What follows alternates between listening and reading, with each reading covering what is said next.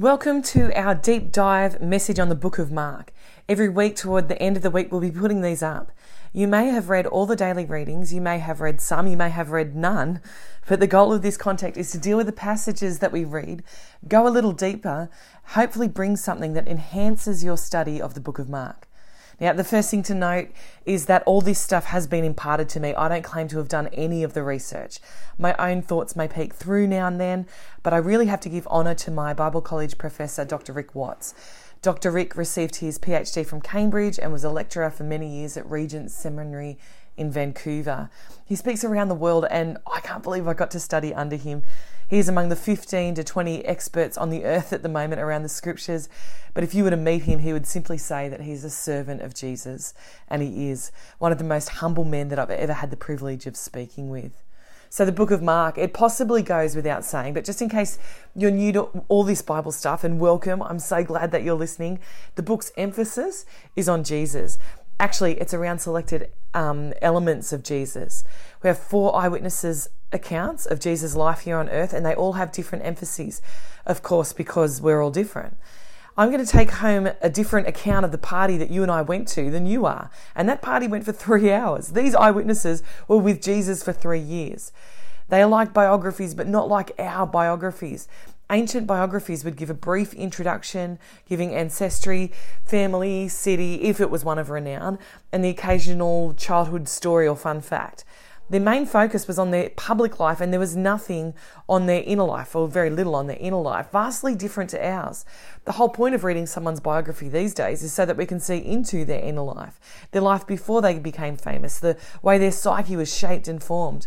Not so in the ancient world. Their death would be treated in great detail because that reveals your true character, how you hold up in the end to all that you've held to along the way. And what was the purpose of Mark? To capture the experiences and the teachings. It was also apologetic. It was to win followers and to defend the teaching of the early church. And it was in answer to those who opposed them. Who wrote Mark? Well, as you might expect, Mark. The authorship of Scripture has come under a degree of scrutiny, and this is a conservative rather than a progressive view, but I believe it. I don't mind, but I believe it. Papias, who was an early church pastor in the early 2nd century, and I may have said his name completely wrongly, sorry, Papias or Papias or however you say your name, talks about Mark recording and interpreting Peter's eyewitness account. This is amazing. Mark dropped off the radar a little as a reference point to early scholars, because why would you bother with Mark when you have Matthew and Luke? They seem to flesh out everything enough. Take what Mark says and make it more detailed, more in depth.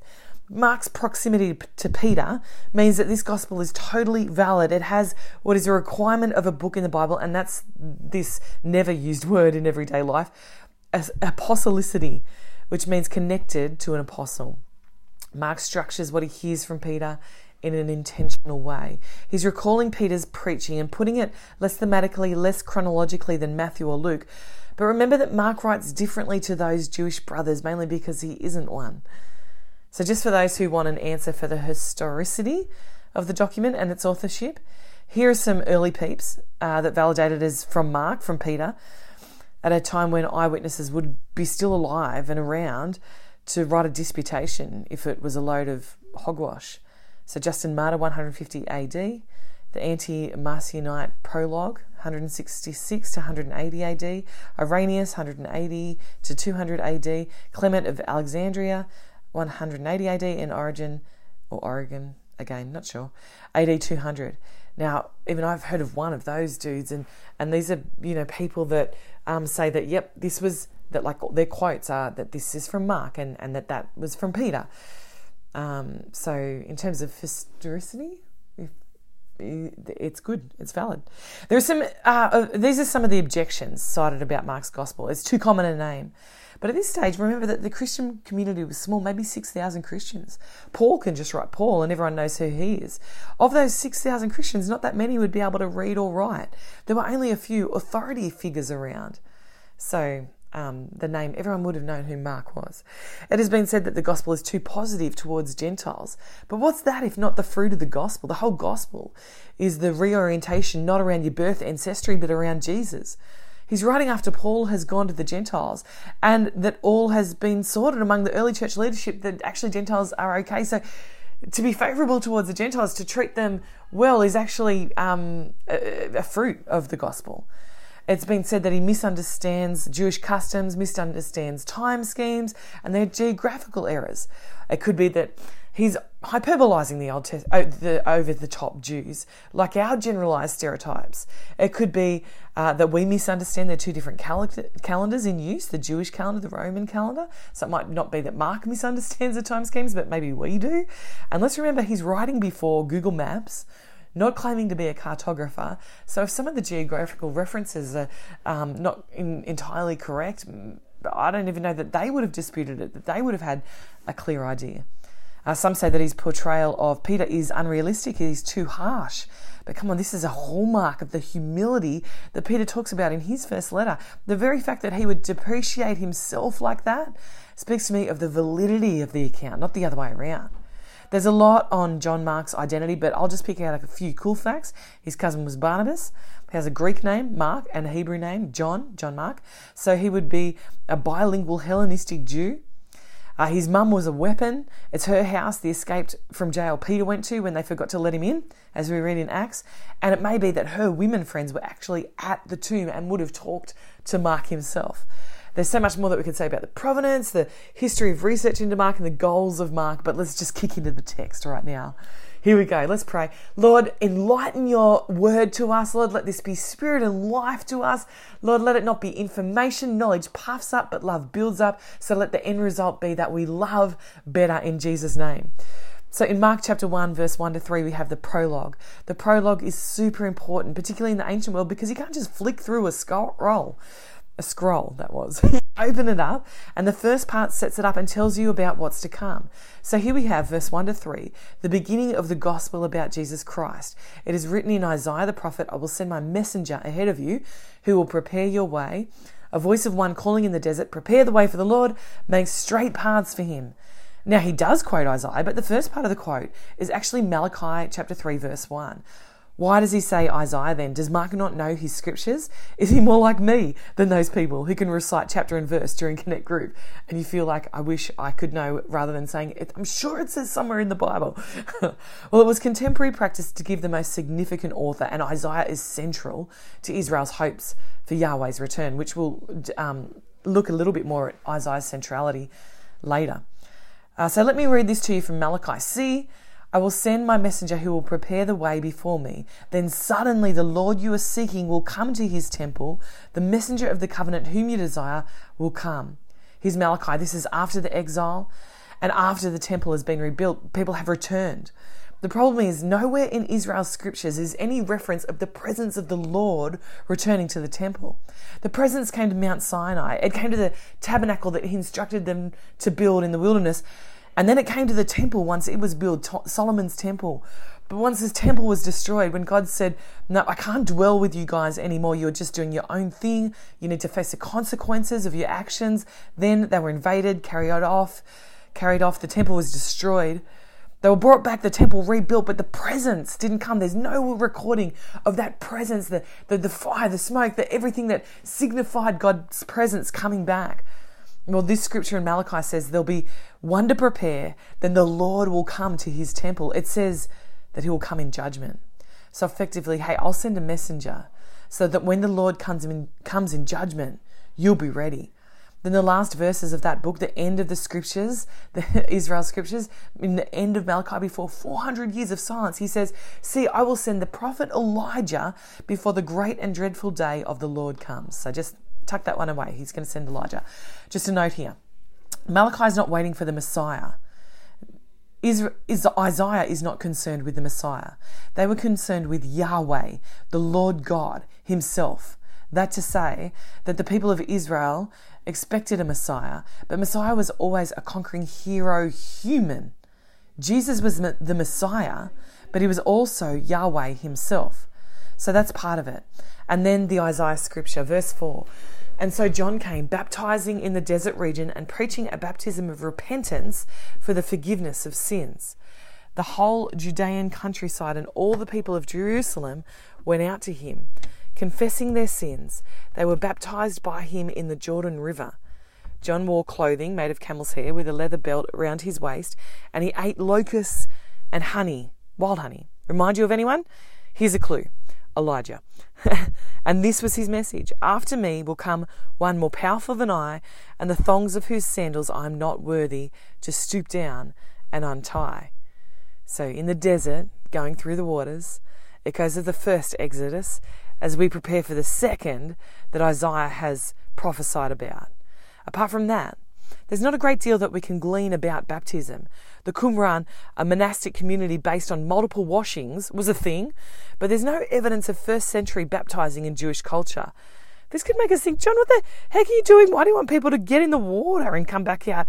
And why are you just establishing this practice? But for me, that makes it even more profound. It's an inspired practice by this new Elijah wanting people to prepare for the Lord. Come and get clean. Get yourself ready. And like Isaiah 63 that talks and says, where is he that brought them through the sea? And this is a new exodus, leaving the ways of Egypt behind to become Yahweh's own. John saying, there's one who is stronger than I, the stronger one, we'll get to that, whose sandals I am unfit to untie. And sandals have the language of judgment about them. You threw your sandal at someone in judgment in ancient times. John is saying, I can't judge, but this one has the right credentials to judge. John continues with, I baptize you with water, but he will baptize you with the Holy Spirit. There's something powerful here. People in the ancient world would make an image of their God in the form of an idol. They would then give that idol pride of place. And if you've been to Bali, you've seen this. They'll pray and offer things to that idol. Not the bit of wood or stone or whatever, but they believe that their God's spirit has come to inhabit that image. That's how the ancient world understood it. Well, previously, God wanted Israel to reflect him and his character. So he set up the ways they were to act and treat each other in counter-cultural, revolutionary, rights-giving ways that are foreign to us because the story has continued on its upward trajectory. But the giving of rights then was completely progressive. And so he came to dwell amongst that image. When they stopped bearing the image of God, then he removed himself from them, saying, that is not an acceptable portrayal of who I am, and left them to their own preferences and desires and devices. But the story of creation says that we are all made in the image of God. So what John is ushering in is saying Jesus will come and dwell and baptize us into our original image bearing design, indwelling us with his spirit as we return to be the image bearers that he desires us to be. So we're like those little blocks of wood or stone that they believed that the God would come and inhabit. We are the image made in his image for his spirit to come and inhabit. Verse 9, at that time Jesus came from Nazareth in Galilee and was baptized by John in the Jordan. As Jesus was coming up out of the water, he saw heaven being torn open. Just let me stop there for a second. Isaiah 64. Oh, that you would rend the heavens and come down and do great and awesome things among us. Oh, here the heavens have just been rent and Jesus is about to do great and awesome things. Isaiah 64 is talking about the Lord himself, and that is who Jesus is. He saw heaven being torn open and the Spirit descending on him like a dove, and a voice from heaven, you are my Son, whom I love. With you I am well pleased. What a moment. Mark opens with the prophet speaking, then with John the prophet speaking, and then God himself speaks. And God is the first to make the declaration of who Jesus truly is. This is a display of the Trinity, the Father, Son, and Holy Spirit. Trinity is a term invented by the church a few centuries later, but here we have God in the way we know he is, Father, Son, Spirit. Now, the Connect Group study last week gave voice to what happened in the desert, so we won't focus on that. If you missed it, head to thechapelcollective.com.au, click on Home Bible Study, and there's a short video that you can watch about it. Suffice to say, the devil is convincingly defeated in this clash. That's the prologue, and we'll see Jesus explode out of it in the next section. In this next section, we see Jesus perform mighty deeds and mighty teachings. Oh, that you would come, rend the heavens, Isaiah lamented, and come among us and do mighty things. Well, the heavens have just been torn open, and here we go with some mighty things. Verse 14. After John was put in prison, Jesus went into Galilee.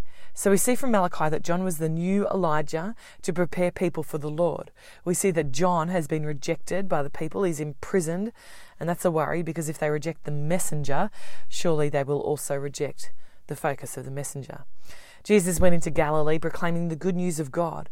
The time has come, he said. The kingdom of God is near. Repent and believe the good news.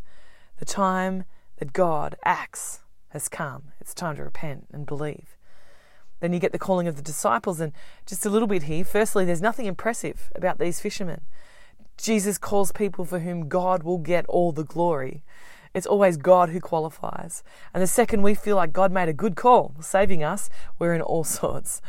We need to keep it front of mind that it is only ever God who qualifies. And like the famous saying, he qualifies the called rather than calling the qualified.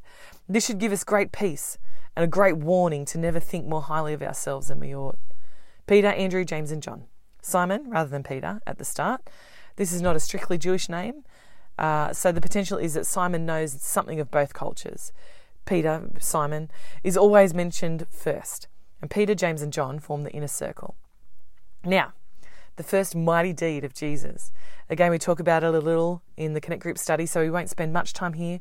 But Jesus is teaching with authority. Mighty deeds are great, but they need to be in the context of great teaching. Miracles need context and substance. Otherwise, it becomes a show and not discipleship. Then he casts out the evil spirit, verse 29. As soon as they left the synagogue, they went with James and John to the house of Simon and Andrew. Simon's mother-in-law was in bed with a fever, and they told Jesus about her. So he went to her, took her hand, and helped her up. The fever left her, and she began to wait on them.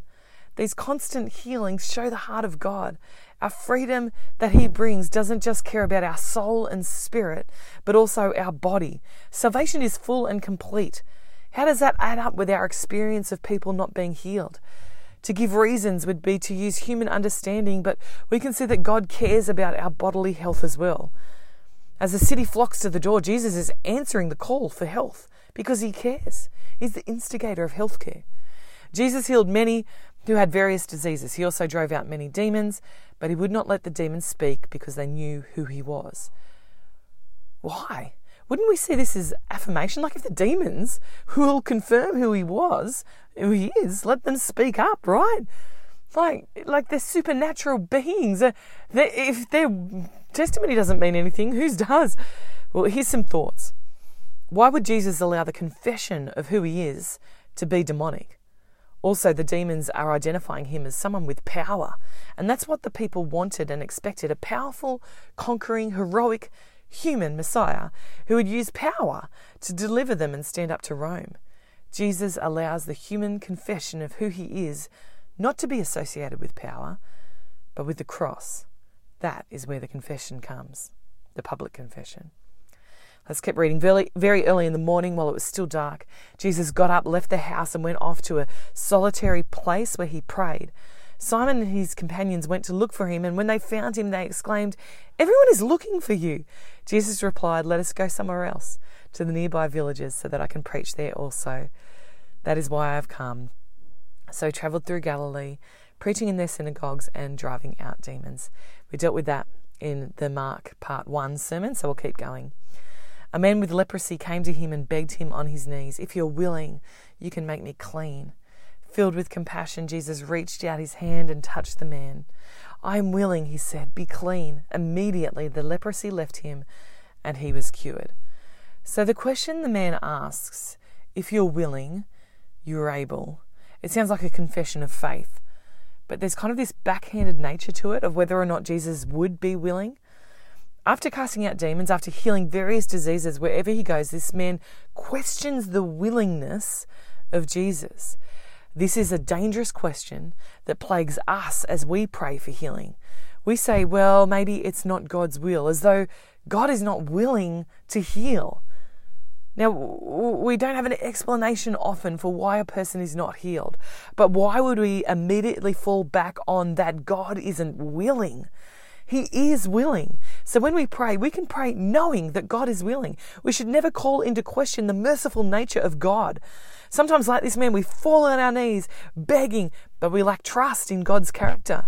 What looks pious and humble can be a lack of faith in who our God is. It's worth examining our mindset. It's not our powerful faith that we trust in, it's His character. Jesus sent him away at once with a strong warning. See that you don't tell this to anyone, but go, show yourself to the priest, and offer the sacrifices that Moses commanded for your cleansing as a testimony to them. Instead, he went out and began to talk freely, spreading the news. As a result, Jesus could no longer enter a town openly, but stayed outside in lonely places, yet the people still came to him from everywhere. This shows us that Jesus does observe the Torah, the law, and that this man is disobedient. This is setting the scene for the opposition that is coming. Okay, that's chapter 1. Well done on getting through it. I hope that's been as interesting for you as it was for me. Chapter 2 is dropping shortly.